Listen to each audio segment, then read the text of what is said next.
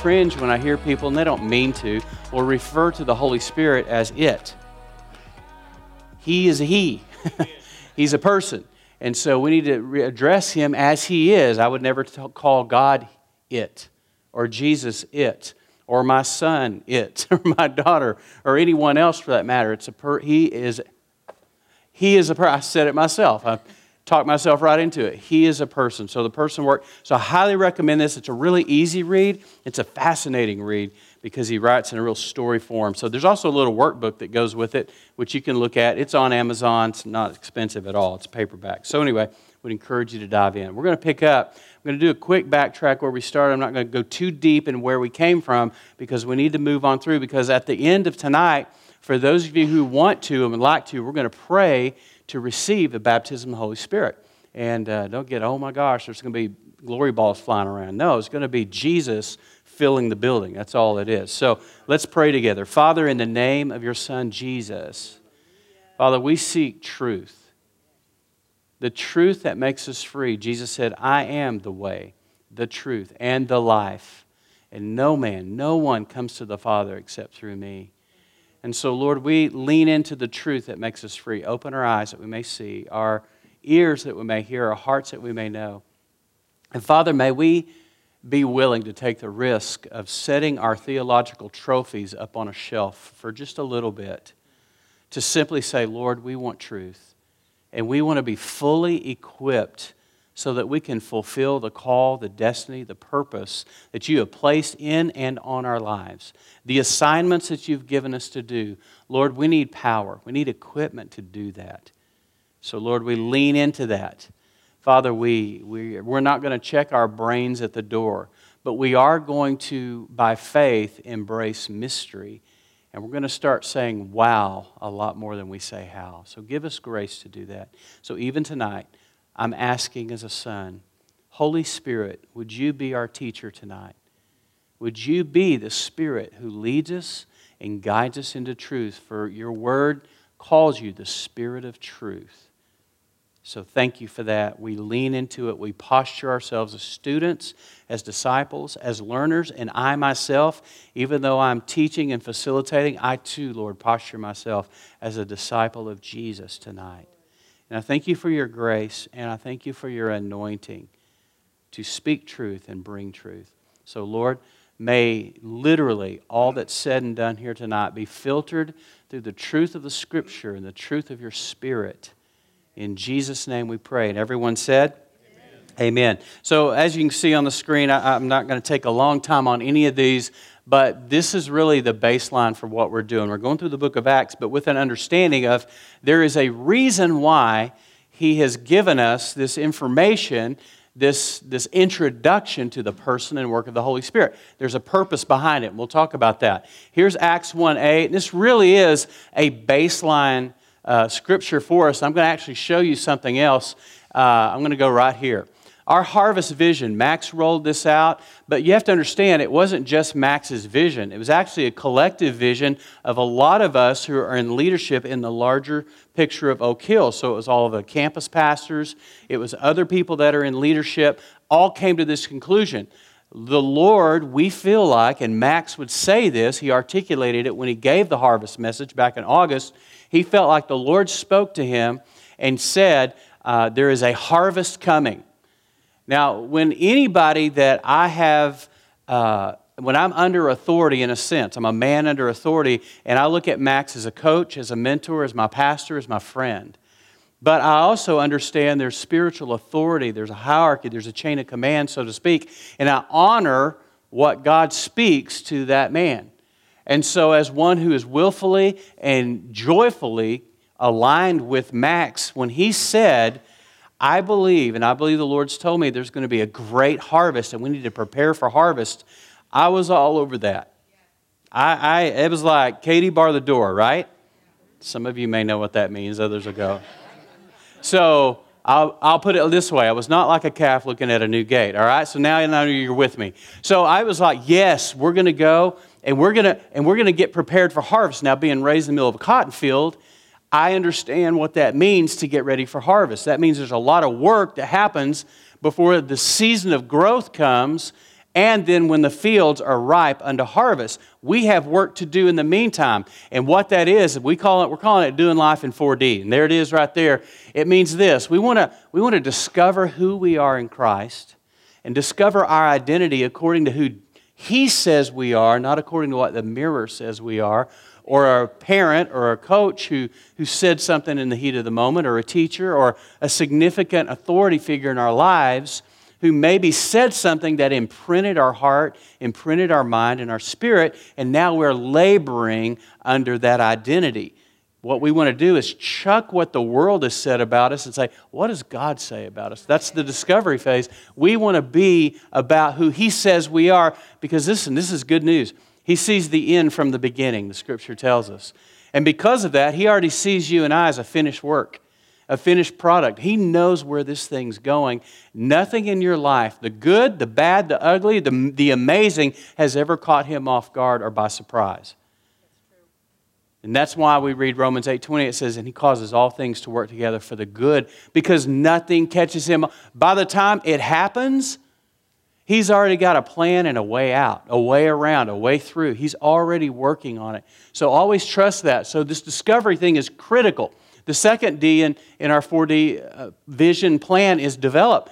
We want to be disciples of Jesus. That means we need to be developed in our faith. I don't know about you. I've been given the measure of faith, but I also am told that faith comes by hearing, and hearing by the message of Christ, the Word of God, which means even though I have a measure, it can be grown. It can be expanded. I want to become larger on the inside than I am on the outside. That's hard to wrap your physical mind around, but listen, in the spiritual realm, all kinds of crazy things are possible. I want to be large in here, and then eventually the outside has to line up with what's going on the inside, right?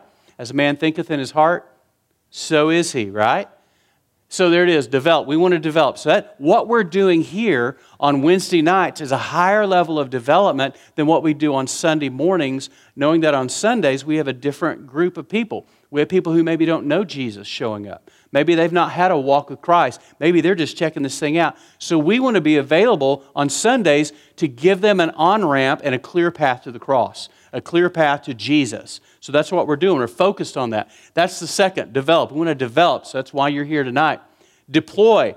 Now this is where it gets fun. Now it's time to get your marching orders, and let's get on our assignment. And we'll look at what our assignment is in a minute, because if you think, oh, I just need to know the will of God for my life. No, you don't. You just need to know the will of God, period.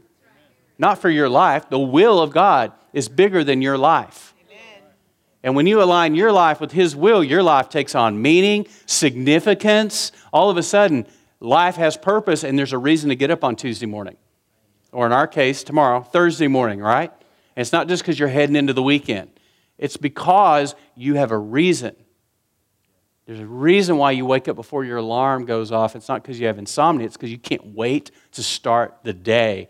Because you and God partnering as co-laborers and joint heirs, you're excited because He's got something for you. Man, when you wake up and I'll tell you, I wake up that way every day. It's like, what's going to happen today? And it's like, it's getting earlier. I don't know if it's an age thing, but it's like getting incrementally earlier. It's like getting a little ridiculous sometimes. Discover, develop, deploy. That's getting in the game. We want to give you your assignment and go. Go do what He's called you to do. And we want to equip you to do it, and it may not always be in these church walls. It's out where you live, out where you work, out where you play, right? And then the fourth one, love this. This has become my favorite word, and is that we become disruptive in the same sense that Jesus was disruptive. Most of us here have never actually made major life change and transitions without disruption. It was actually disruption that led you to change. Something had to happen, an event. Now, don't think of that as a negative word. It's not. To be disrupted simply means upheaval. Well, that sounds negative, but actually it may be the best thing that ever happened. How many of you can look back on incidents in your life and say, that was terrible at the time, but oh, what I learned from it and how I grew from it, and I met with a pastor yesterday who's closing his church down. And he's already, I said, Pastor Rob, what have you learned? Oh my gosh, he had a list of, he's already learning in this process. Painful, yes. Failure, no way in God's economy. No way in God's economy. Man's, yeah. God's, no. So he's learning. I said, if you learn, it's never failure. Ever. Why? Because you're growing, because disruption has created a teachable moment. You know what I'm saying? So we want to be the type that show up on the scene, and the disruptive nature of Jesus in us disrupts the arena of our orbit, where we are, the sphere of our influence, so that people go, something's different. Something's, and we'll talk about later, it may even be awkward, but yet it's God doing something. So here's what happens on Saturday. Annette and I are on Friday. We're on a date. We're like, woohoo, date day. We go over to, we're watching a movie at the Palladium and driving home, and we'd had a slam week where we had meetings every night of the week. So we were a little tired by the time Friday evening rolled around, and I turned to Annette and I said, we need to drive to Abilene tomorrow. And she's like, why? You know, I said, because we need to go hug somebody's neck. There was one reason why we drove 3 hours, 6 hours, spent 2 hours there, is because we needed to go hug somebody's neck. The Lord put them on my heart, and I said, we need to go hug David's neck. We need to reinsert ourselves back in his life because the Lord's telling me. And you know what that is? That's called risk. It's called awkward. It's called. And here's what was so amazing about what happened. Y'all are thinking, man, you must have showed up and God showed up. No, he called in sick that day. He wasn't even at work. But there was another person there who's David's friend that we got to talk to and reconnect to. And he was going to go tell David, hey, Jimmy and Annette drove from Fredericksburg just to hug your neck, you know. And that's going to create disruption.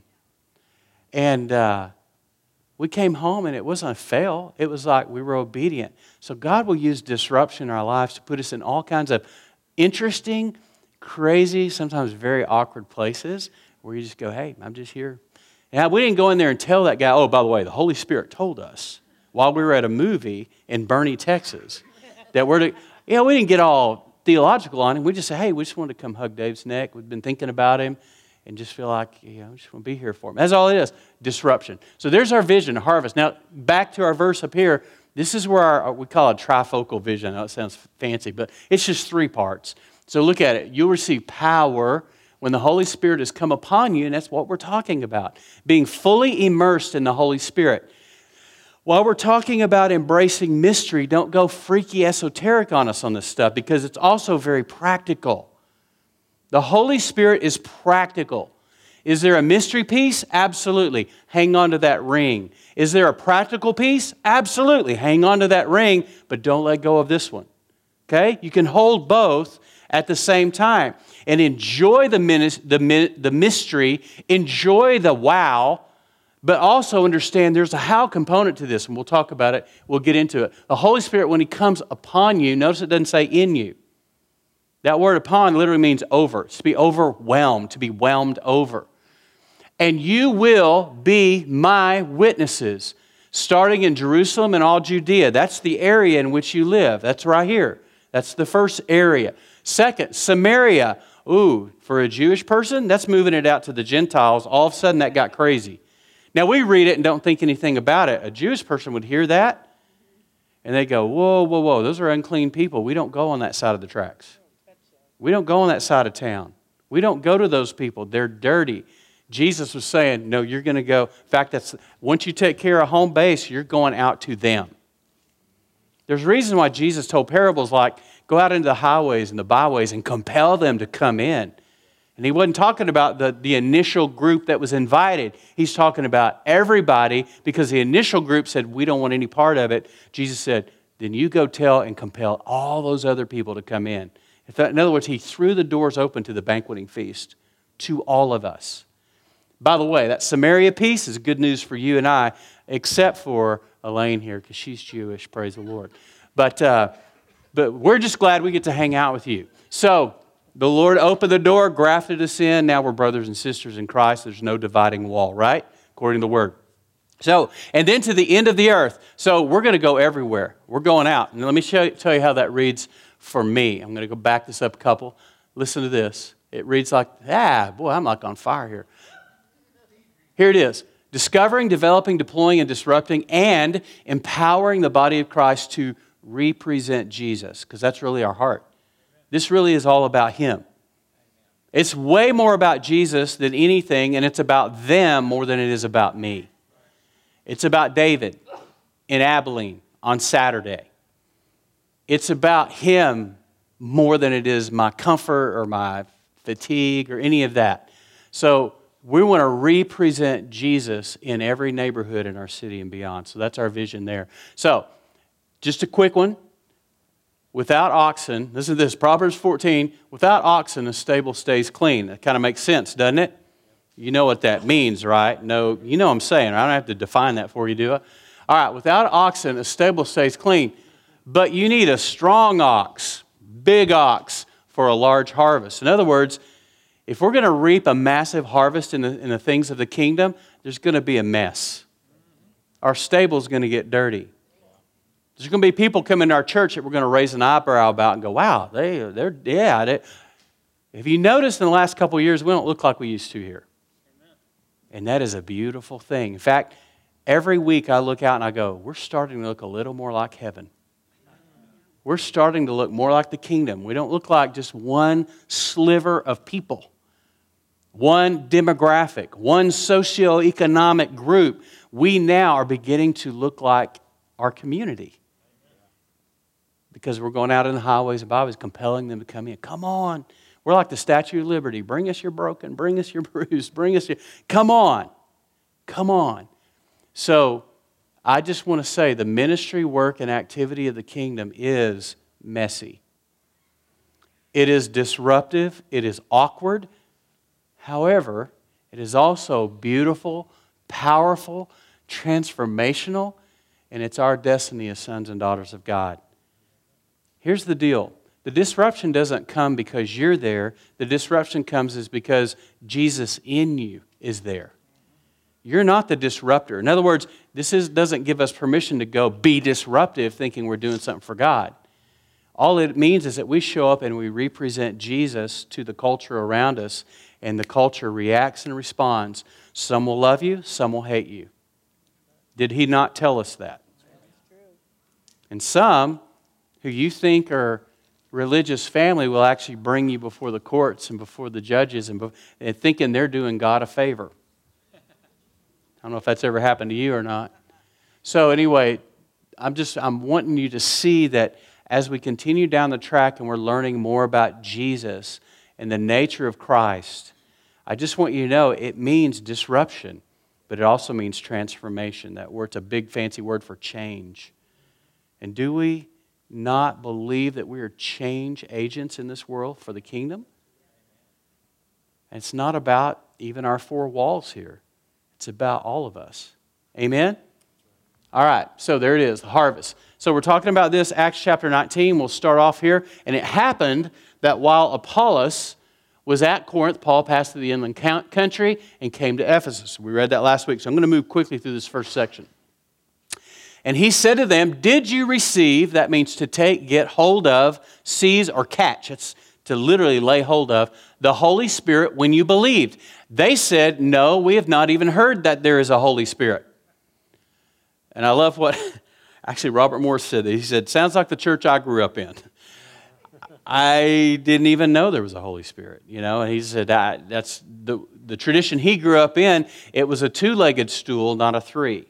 Okay? So remember, Father, Son, Holy Spirit. We need three legs for a stool to sit as it was designed to sit, right? Correct?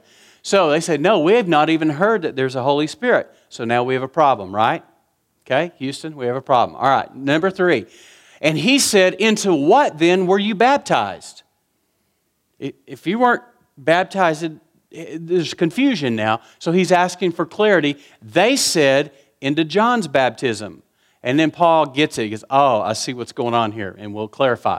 And so into John's baptism. The word into there is a Greek word, primary preposition. We love primary prepositions here. And it means to or into, indicating the point reached or entered. In other words, they were baptized into John's baptism, which was a baptism of repentance. Remember, he was the one crying in the wilderness. He was down at the Jordan, and even Jesus came to be baptized. Did Jesus need to repent? No, but he says, but let it be for now. He says, I'm doing this as an example. So he knew the score, but it also means of place, time, or purpose, or result. So they were baptized into John's baptism. So we'll clarify again. And Paul said, John baptized with, there it is, I'm highlighting some things that will help us, the baptism of repentance. Telling the people to believe in the one, and there's the key. It's not about me. John's like, whoa, I'm not the one. I want you to be baptized so that you can turn to the one. That's what he's saying. To believe in the one. Who's the one? Jesus. Good word. This is where a Sunday school answer suffices. I mean, Jesus. Yes, the one who was to come after him, and then he even defines it. That is Jesus. So he's clear. So we're going to talk about 3 layers, 3 baptisms, which most people who say, oh, there's only one Lord, one faith, one baptism, whoa, you're going way out of context with that passage, by the way. That's not even what that's talking about. But some people will land on that and say, there's only one baptism, and yet they believe in 2. They're baptized into Christ, which is salvation, right? Baptized into the body of Christ. So there's one. The second one is they get water baptized. So they're already blowing their argument right there because they're already talking about 2 baptisms. So that is not a scripture to be used to say there's only one baptism. Okay? Because you got to know context. Context is king. Context is king. So Paul said John baptized with this. Now here's the number 1. Baptized into Jesus. Another way he says salvation. He told Nicodemus what? You must be, say it, born again. All right? Born again. What is that? It's baptized into Jesus, baptized into salvation. It says we've been crucified with Christ. It's no longer us who live, but Christ now lives in us and through us. That's Galatians 2:20. Baptized into Christ. Remember what the word baptism means. The word is the Greek word baptizo or baptizomai, and all it means is to be fully immersed. A Jewish person would look out across the Haifa Bay just outside of Tel Aviv, and they would look out into the Mediterranean, and they'd see a ship sinking, baptizo. Baptizomai, full immersion. Baptized into Jesus, turning from sin to Christ, to Jesus, His provision on the cross, which we've talked about, and the resurrection. So there's the first baptism. Now look at verse 13 in 1 Corinthians 12. Listen to this. Paul's clarifying. He says, for in one Spirit we are all baptized into one body. That's the baptism into the body of Christ. Jews or Greeks, slaves or free, and all were made to drink. This is what's beautiful, Elaine, that me as a Gentile and you as a Jew, we get to drink of one Spirit. Amen. One Spirit, brother, sister in Christ. All made to drink of one Spirit. Isn't that beautiful? So that's the first baptism. It's a baptism into Jesus or the baptism into salvation. That's all it is, to be fully immersed in. Now, on hearing this, back to Acts 19, they were baptized in the name of the Lord Jesus. All right? So here they are. They were baptized in John's baptism. Paul's go, let me clarify. So he does. He clarifies, says that John was pointing to somebody else, the one, Jesus. So on hearing this, they say, oh, well, then we need to be baptized into Jesus, which is exactly what they did. Baptized in the name of the Lord Jesus, Acts 19:5. Baptism number 2, baptism in water. That's the next step. So you're baptized into Jesus, you're baptized in water, which is the picture of the old man dying. This is Romans chapter 6. And being raised to walk in newness of life. Buried with Christ in baptism, raised to walk in newness of life. There's a reason why all of us cry when we see somebody get baptized. There's a reason why we cry when we see or hear about somebody accepting Christ as the Lord, right? But the baptism in the Spirit has gotten vilified by a very smart enemy who knows if I can inoculate you from the one thing you need to fulfill the mission that I've given you, which is power, to be empowered, to be enabled, if I can inoculate you from that, then I'm going to do it. He's smart. He knows what he's doing, folks. The enemy is not stupid. And when I hear people say that kind of stuff, I'm like, oh, ooh, whoa, you're stepping in. Don't pick a fight with him. I'm just saying. So here it is. The second baptism is water baptism, buried with Jesus in baptism, full immersion, raised with him to walk in newness of life. John 6. Verse 6, Jesus said to him, I am the way. This is out of the book of John 14. We've said this scripture many, many times in here. I prayed it earlier. Jesus said, I am the way, I am the truth, and I am the life. No one comes to the Father except through me. So we come through Jesus to be made right with God, where we now are considered righteous, which means to stand upright. So think about, remember those soccer bopper balloon clowns we used to play with? It's sand in the bottom. Every time you hit it, what would happen? It'd pop back up. It'd just come right back. That's to be upright. You can knock them down, but they always come back up. That's a follower of Jesus, that you may get punched, you may get hit, you may get bent, but you will never get broken as a child of God. You're going to come right back up. What does that mean? Upright, righteous, in right standing. To stand upright is all that means. So, verse 3, now we're in John 3, and you'll remember this. Jesus answered, "Truly, truly, I say to you, unless one is born again." This is Nicodemus and the conversation that Jesus had. By the way, on Sunday, did you notice Nicodemus shows up back in the picture? All this time passes, and all of a sudden Nicodemus shows up to help with the burial of Jesus. So apparently he did cross the line. He did step over, and even though he came by night originally in hiding for fear of the Jews, he comes openly to say, we need to help bury Jesus. We need to take care of honor where honor is due. And he shows back up in the story. So he tells him he needs to be born again. He said, unless one is, they cannot see the kingdom of God. Verse 5, Jesus answered, "Truly, truly, I say to you, unless one is born of water and the Spirit, he cannot enter the kingdom of God." So again, there's two right there listed, born again, born of water, and then born of the Spirit. Verse 6, listen, back to Acts. So I'm bumping around a lot because I want to show scriptural references and context that it gives some clarity to where we're going. Verse 6, and when Paul had laid his hands on them, now we're continuing the story, They've stepped into salvation, baptized into Jesus. They've now been baptized in water, but he doesn't stop there because a two-legged stool is no good. It is no bueno. So, when Paul had laid his hands on them, the Holy Spirit came on. The word epi there, again, primary preposition. It means over, upon, meaning a superimposition. When something's superimposed, that means it's laid over. So the Holy Spirit is laid over on top of them, almost like a template. He's laid over on top, and they began speaking in tongues and prophesying. What prompted me to go back and speak more into this topic of baptism in the Spirit, or this enablement or immersion into or empowerment by the Spirit, is because some of you started asking questions about tongues and prophecy. And I'm like, we can't even talk about that until we got to get the why behind the what.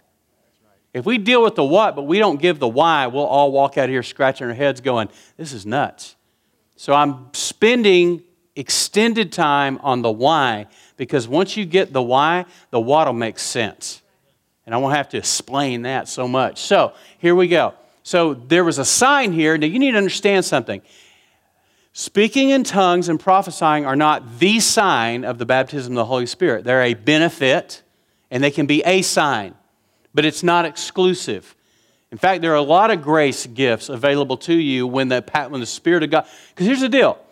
The Spirit that we call holy is the Spirit of Jesus, and Jesus is loaded with gifts, is He not? You read Romans, you read 1 Corinthians. I mean, you can go down these gift lists. Ephesians 4, boom, boom, boom. I mean, they just like a never-ending list of gifts. When you get Him in His fullness... You're born again, He comes by the Spirit to take up residence in us, right? But there's also an empowerment where He comes upon us, epi. He comes upon us. You'll see power when the Holy Spirit comes upon you. So there's an empowerment. What is that? Those are two different roles of the Holy Spirit in our life. Doyle, sitting right there next to the last row, is a father. He is also a boss, an employer. He is also a taxpayer. He has a lot of roles in which he does different things and has different things that he has to engage, and he shows up in different places in a different way because it depends on the place. Holy Spirit is the same. He has lots of functions, different facets of His personality. Same as Jesus. Jesus was a son. Remember Mary? Albeit she was not technically. But He was a son. And He treated, and even on the cross, He says, John, I want you to take care of Mama. I want you to take care. So even in that, He was caring. But He was also a miracle worker. That's what we've been spending awestruck on. He had different ways. He was also a brother. You know he had a brother named James, right? He was a brother. He was a family member. All these different roles, that's what you're seeing here. You're seeing the Holy Spirit who takes up residence inside of a believer, but you're also seeing the Holy Spirit who comes in another way, and that is to empower the believer for the task at hand, for the assignment. Yes, sir, quickly. It also says that the exact imparting of the gifts is a sovereign decision of the Holy Spirit. You don't get to go down and take two of those, one of those, and I don't need that. It's a great point, Steve. Great point. Great, because some of us are a little nervous about some of them, other than, I'll take wisdom, but I'm not sure about this tongues thing. We want to pick and choose. Or I'll take discernment, but don't give me that, so there's things. That's a good point. So the third baptism is the baptism into or in the Holy Spirit. And here's just a simple definition. Empowerment to fulfill the purposes, will, and ways of God and His kingdom. You need to understand something. That while you can be born again, it doesn't mean you have been fully empowered for the task. That means, for example, a friend of mine who went to boot camp did not come out of boot camp ready to be commissioned. There was still training yet to be done. Even though he was in the military, he got his ring, he got his t-shirt, he had his bag, he got his pack, he's got an assignment, but now another level of training, equipping, and empowerment came on top of that. So while he was introduced and did the basic training, there was yet now another level of training. Because the task that he was, thinking of Tom, the task that Tom was going to go into, he would need to now go to officer training school, OTS, because now he's got to go to a whole nother level to do what his assignment, his commission was. It's no different for you and I. When Lazarus came out of the grave, he wasn't done. He needed to be loosed. He came out bound. There was yet more to be done. And this is the beauty of following Jesus, is that there is always yet to be done. There's more coming. There's more, and that's what makes this exciting. Wouldn't it be boring if we were all done? Period. We already arrived. I'm just going to keep going to church. I'm going to keep reading my YouVersion Bible and clicking the boxes every time I read. I'm good to go. In fact, I don't need anything. I'm kind of okay. I got dealt with my past. I know where my future is. I'm just good to go. Whew. No, there's an assignment that is so much bigger than us. Go ye, therefore, into all the world. I love the actual translation of it. As you are going, therefore. Therefore, as you are going, disciple the nations, teaching them everything I taught you. Baptizing them in the name of the Father and of the Son and of the...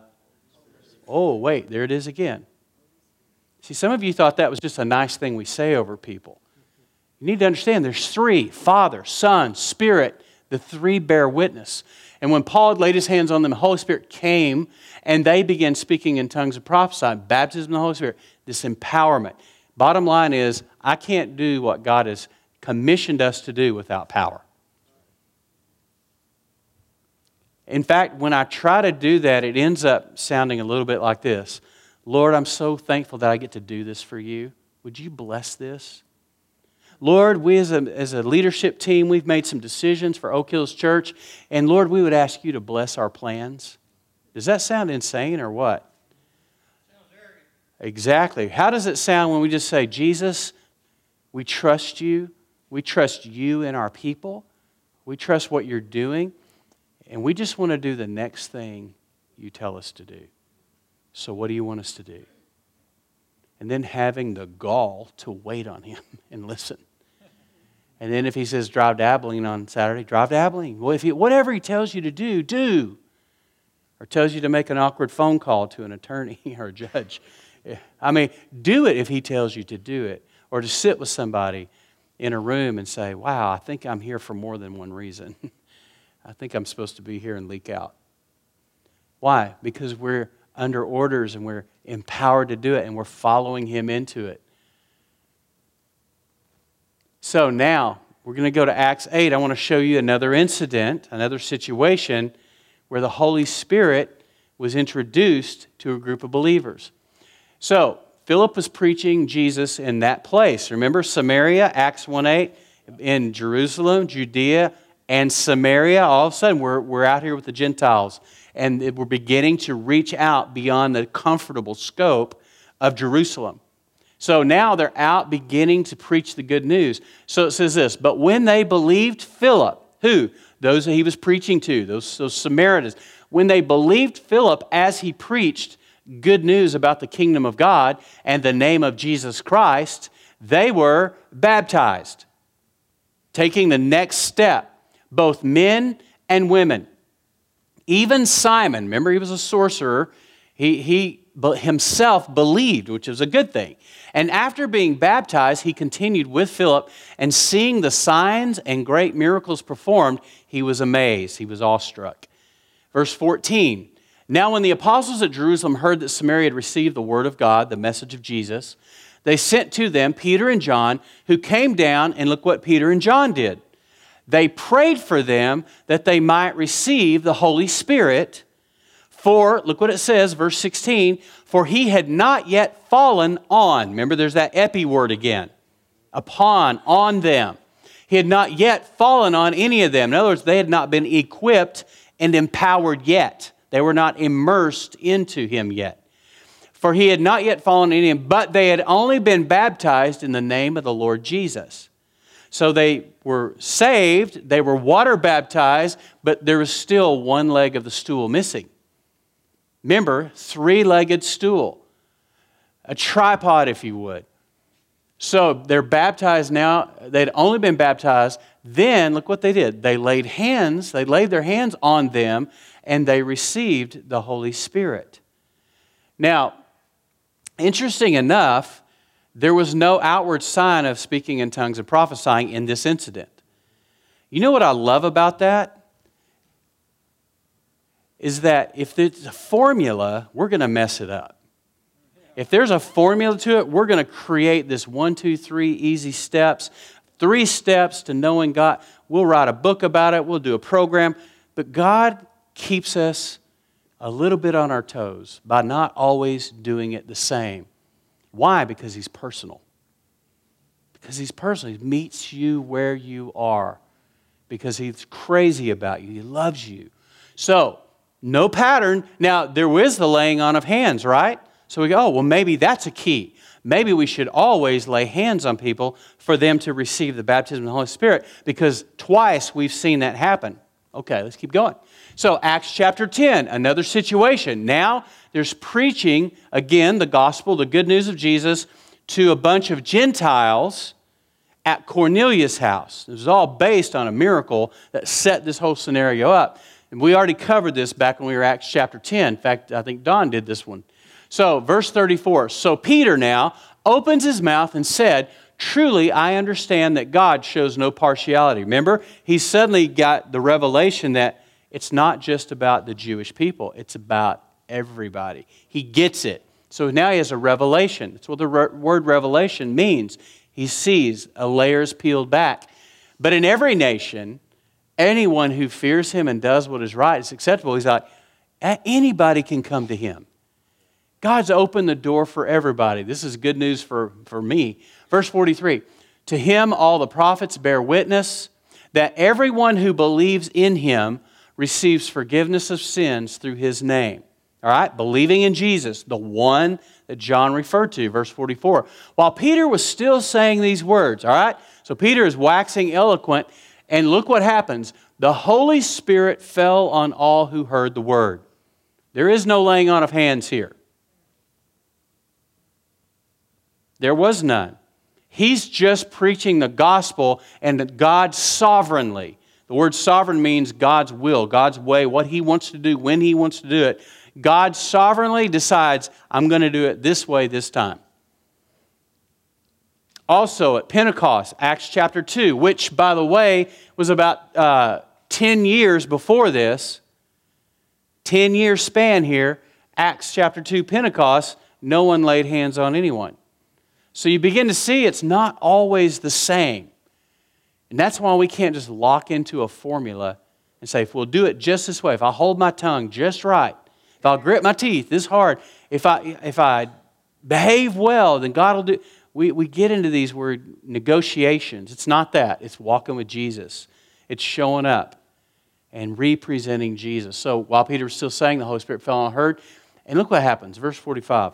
And the believers from among the circumcised, those are the Jews, the Jewish, who had come with Peter were amazed because the gift of the Holy Spirit was poured out even on the Gentiles. Isn't that amazing?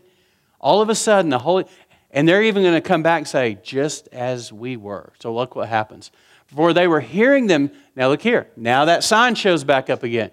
For they were hearing them speaking in tongues and extolling. The word extol simply means to magnify or make bigger. They were magnifying God. They were praising God. Then Peter declared, can anyone withhold water? Oh, now all of a sudden it's out of order. I think the Lord messed up here.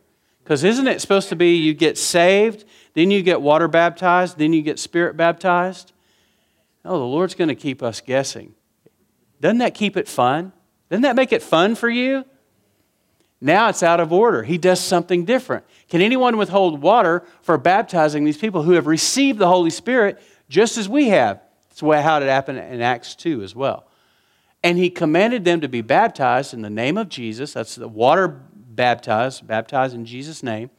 Then they asked him to remain for some days. All the point is here is it's not always the same. And it's not always the same for everybody. So here's another one.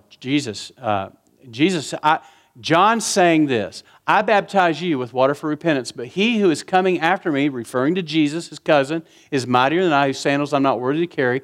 Look what the role of Jesus is. Have you ever noticed this? Down at the River Jordan, John says this is what Jesus is going to do. This is his M.O. This is Jesus' assignment. I didn't write this. I just want truth. And I want all of God He has for me, no more and no less. I want everything He has. He says, He, Jesus, will baptize you with the Holy Spirit and fire. Where did we see Holy Spirit and fire at? Anybody remember? Pentecost. Pentecost. He says this is coming. He says this is what He's going to do. Then Jesus came from Galilee to the Jordan to John to be baptized by him. And John was like, whoa, no. John would have prevented him saying, I need to be baptized by you. Yes, Steve. If Jesus is the baptizer in the Holy Spirit, which He is, how could we not want something that Jesus does? Third leg of the stool. When I was in that two-legged church, this is what finally brought me up. There you go. How could I deny or say I don't need something that Jesus does? Amen. Amen and amen. Good point. Good point. Jesus came from Galilee He says, I need to be baptized by you. John's going, no. And do you come to me? But Jesus answered him, let it be so now. For thus it is fitting for us to fulfill all righteousness. Then he considered. Jesus said, look, for now, they need to see. They need to see. And then this is not the end of the story, by the way. We said this last week, super short. Did Jesus need to be born again? No, He was the only perfect man to ever walk the earth, right? He was already born again. He was born that way. He was already there. He's perfect. Sinless. Didn't need grace in the sense of unmerited favor, but He did need grace as the Son of Man to do miracles and everything God called Him to do. So it's a interesting mix here. So He says, let it be so for now. He's saying, I know I don't have to do this, but I want to do this because as an example. But then it's not the end of the story. And when Jesus was baptized, He goes down into the water. Immediately He went up from the water. And behold, the heavens were opened to Him, and He saw the Spirit of God descending like a dove and coming to rest on Him. What was that? The Spirit of God came upon Him and rested on Him. It's baptism. It's the same thing. Again, Jesus being equipped to fulfill the role He's called to. Remember, He was the Son of Man when He walked the earth. Fully divine, fully human. It's a mystery. I've just quit saying how, and I just say, wow. Wow. He says this, a voice comes from heaven, this is my beloved Son in whom I'm well pleased. Now, here's your why. This is it. Here is your why. This is when I'm in a hurry getting these things together, so just ignore that. Here it is. It's empowered for the mission. Listen to this, Acts chapter 1. And while staying with them, he, Jesus, ordered them, this is the disciples, not to depart from Jerusalem, but to wait for the promise of the Father. So what's the promise? The promise of what? Which he said, you heard from me, for John baptized with water, but, and the word but, by the way, is the word and as well. It's the same word. It's translated almost the same amount of times as but or and. It's the same word. So a lot of times in the English language, we'll say but, and it negates everything that went before it, right? Remember, I love you, but you don't hear anything else, right? All of a sudden, all that good news that you heard just goes out the window because the but came. That's how we've done the English language. The Greek language is not like that. So when they say but, we'll translate it but we can translate it and as well. So you heard from me, for John baptized with water, and you will be baptized with, or in, same word, the Holy Spirit, not many days from now. Again, Jesus fulfilling his promise, the promise of the Father, and Jesus fulfilling his role when John said, this is what Jesus is going to do. He will baptize you with Spirit and with the fire, and that's about what is going to happen. Verse 8, this is back to where we started. You will receive power, the word dunamis, we get the word dynamite from that. It's explosive, and it literally means power for working miracles. Look it up, Strong's Exhaustive Concordance. But you'll receive power for working miracles. You'll receive force, explosive force, when the Holy Spirit has come upon you, and you will be my witnesses in Jerusalem and all Judea, Samaria, and to the end of the earth. Our why is this. The point of being baptized in the Holy Spirit is not so we'll have a big show on Sunday morning up here. It's not so we turn this into a three-ring circus. It is literally so that you're empowered to take Jesus out where you live, work, and play and represent him well. To represent him with authority. And to be given the gifts that the Holy Spirit brings to you through this baptism. You now have what he has, and he gives as he wills. So, do I have the gift of prophecy? I don't know, but when it's needed, the Holy Spirit will give a word. And I'm here to field that. But does that mean I'll walk around prophesying all the time? No. But it might be in a moment he gives me what I need. Do I have the discerning of spirits at all times? No, but when the Holy Spirit wills me to have it in a given situation, I know exactly what's behind that situation or that person or that anger or that whatever that manifests. Wisdom? Oh, isn't it great to know that you got wisdom from the very one who created this whole thing?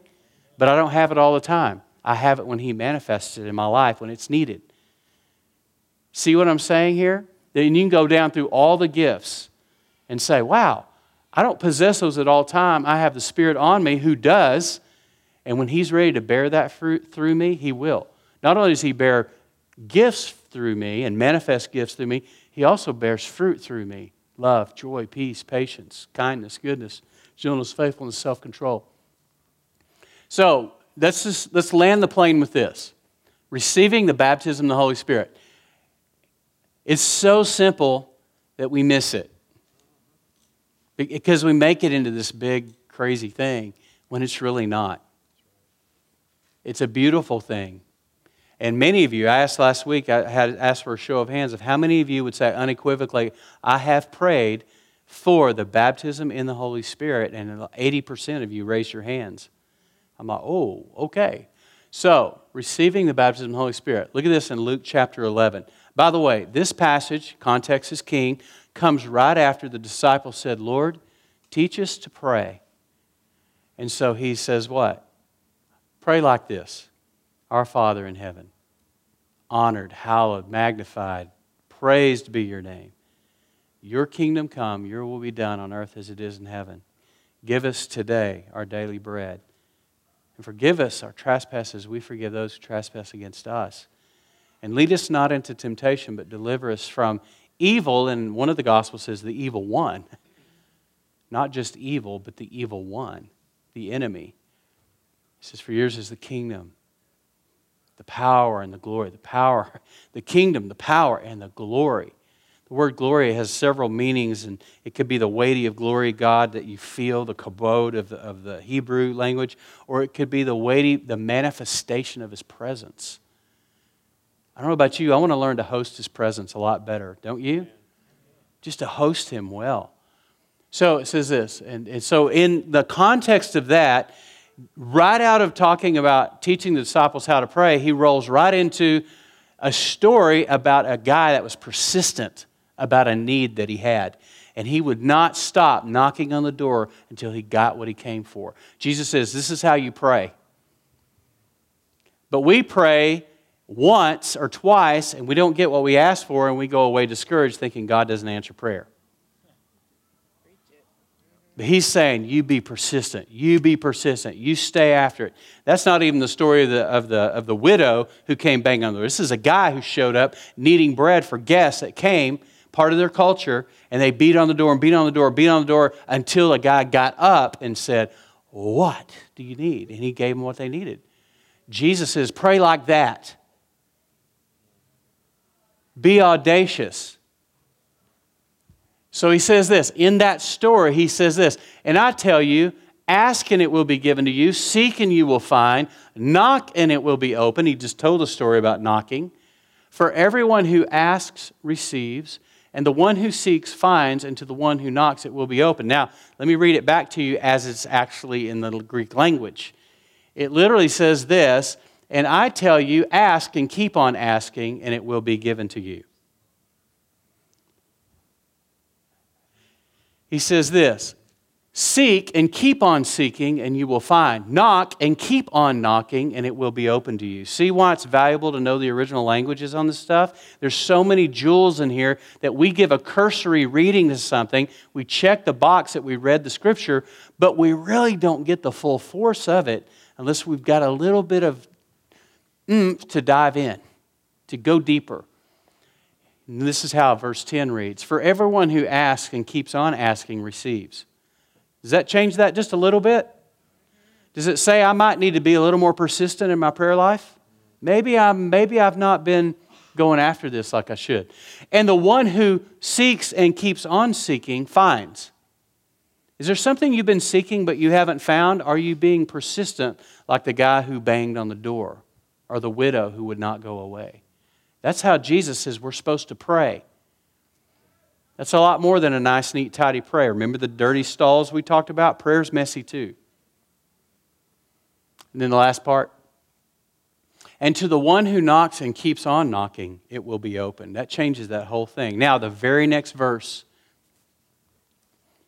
He says this, what father among you, if his son asks for a fish, will instead of a fish, give him a serpent, a snake? Okay? It's like, well, duh, no one. This is rhetorical. Verse 12, or if he asks for an egg, we'll give him a scorpion. He's throwing out a ridiculous scenario because he's like, God's not going to do that. So look what He says. Verse 13, if you then, who are evil, thank you, Jesus, know how to give good gifts to your children, and look what He says, how much more will the Heavenly Father give the Holy Spirit to those who ask Him? You know how complicated it is to receive the baptism of the Holy Spirit? It's as complicated as asking. That's how complicated it is. It's so simple, so easy that we miss it. I don't know about you. I don't want a gun and no bullets. I don't want to be saved and that's it. There's got to be more to this life than living and dying. More to this life than just trying to make it through another day. There's got to be more. There is. There's a mission. And if I'm on mission and I'm on assignment, I've been commissioned by God to be a change agent in this world, to make a difference for the cause of Christ and to represent Him well, I need a gun that has bullets in it. So here's how we're going to land the plane. Back where we started. So my question for you is, hearing what you've heard, is there anybody here who's ready to be baptized in the Holy Spirit and get your equipment? Okay? So here's what we're going to do. We're going to pray. We're not going to have a show. Nobody's going to get slapped or anything. All we're going to do is pray and believe and receive just like you did when you were born again. Just like you did when you were born again. You prayed, Lord Jesus, I give you my life. I repent of my sins. Come in. I give you myself. I'll give you the rest of my life starting now. I'll give you my past, present, future. And then you're like, I receive what Jesus did for me on the cross. I need Jesus to be my Savior. You tell him that, and guess what? He does. He does. And then you follow him in believer's baptism. 2 legs of the stool are done. But you still need a third leg. And that is now the empowerment to do what he's actually called you to do, which is so much bigger than any of us here. And yet he says, do it. Oh, but don't worry, I'm going to send a helper. Remember? Parakletos, the one called alongside to help. So if you want to pray for this, I'm just going to pray a simple prayer, and then we're going to, by faith, embrace, receive it, and then we're going to go home. You're going to have your Captain Crunch or whatever you do at night, and we're going to wake up tomorrow morning and go, thank you, Lord, for baptizing me in the Holy Spirit, for giving me equipment I need. So if you want to do that, let's stand to our feet. In fact, let's all stand to our feet. So one more time, just so I get an idea. How many of you tonight are saying, I'm ready to pray for this. I want everything God has for me. I'm going to pray for the baptism of the Holy Spirit. Okay, great. That's a lot of folks. Great. Let's do this together. So let's just posture ourselves. Why don't we just do a little act of faith? Just put your hands out like you're going to get some. I mean, just like you're receiving. Nothing's going to happen there, but just it's a posture. So let's pray. Lord Jesus, Father, Holy Spirit, we posture ourselves before you, sons and daughters, tonight. We're so grateful for the first baptism that we entered into the family of God through Jesus Christ, and we are reunited to you, Father, through salvation. Thank you. And then secondly, we followed you in believer's baptism, where we were immersed in the waters of baptism, whether it was a river, a creek, a pond, a pool, a hot tub, or a baptistry. We followed you in baptism. And we were immersed into the waters in the name of Jesus. We were raised to walk in newness of life. We're thankful that 2 legs of this 3-legged stool have been done. And now we come before you, understanding your scripture and your word, that even as Jesus entered into the water and came out and the Spirit baptized, overwhelmed him, covered him, equipped him for the mission. Father, we want to be equipped for the mission. A lot of us have been running around doing the best we can, and those are the results we've been getting, the best we can. But you call us to have God-sized results, God-sized fruit, God-sized dreams, God-sized mission and purpose. And so we're here before you, sons and daughters, saying, Lord, we need equipment. We need empowerment. We need firepower. We need all that you have and all that you are to do what you've called us to do, because we recognize apart from you we can do nothing. And so, Lord, tonight, we stand before you asking, would you, Lord, baptize us, all of us, right here, right now, immerse us fully into the Holy Spirit. Would you fall upon us? Would you overwhelm us? Would you cover us? Would you equip us? Would you empower us with all that you are, the full meal deal, everything you have? We receive, even as our hands are outstretched, we receive by faith. And would you just say to him, say, Lord, by faith, I receive the baptism in the Holy Spirit. Thank you, Jesus, for filling me inside and covering me on the outside. I trust you, and I want to live for your glory. Empower me, equip me, that I may fulfill your will. In Jesus' name. Everyone said, amen. Amen and amen. Wow, yeah, how about that? I don't know what's going to happen to y'all. I just know for me, nothing happened immediately for me. It's different for everybody. So there's not a one-size-fits-all. We saw that. But I know that over time, something began to happen. There was a momentum that I'd never had before. And just in the initial thing, I just saw an explosion of fruit in my life. And I really wasn't doing anything different. It's just he was now actively engaged in the process. So then it began to bear his fruit, not mine. It was like he overwhelmed me and I was out of the way. So where you live, where you work and play, know that you can now represent Jesus in a fresh way. And I'm not saying go out and try to make something happen. I'm just saying go out and be who you are in Christ and let Him live His life through you.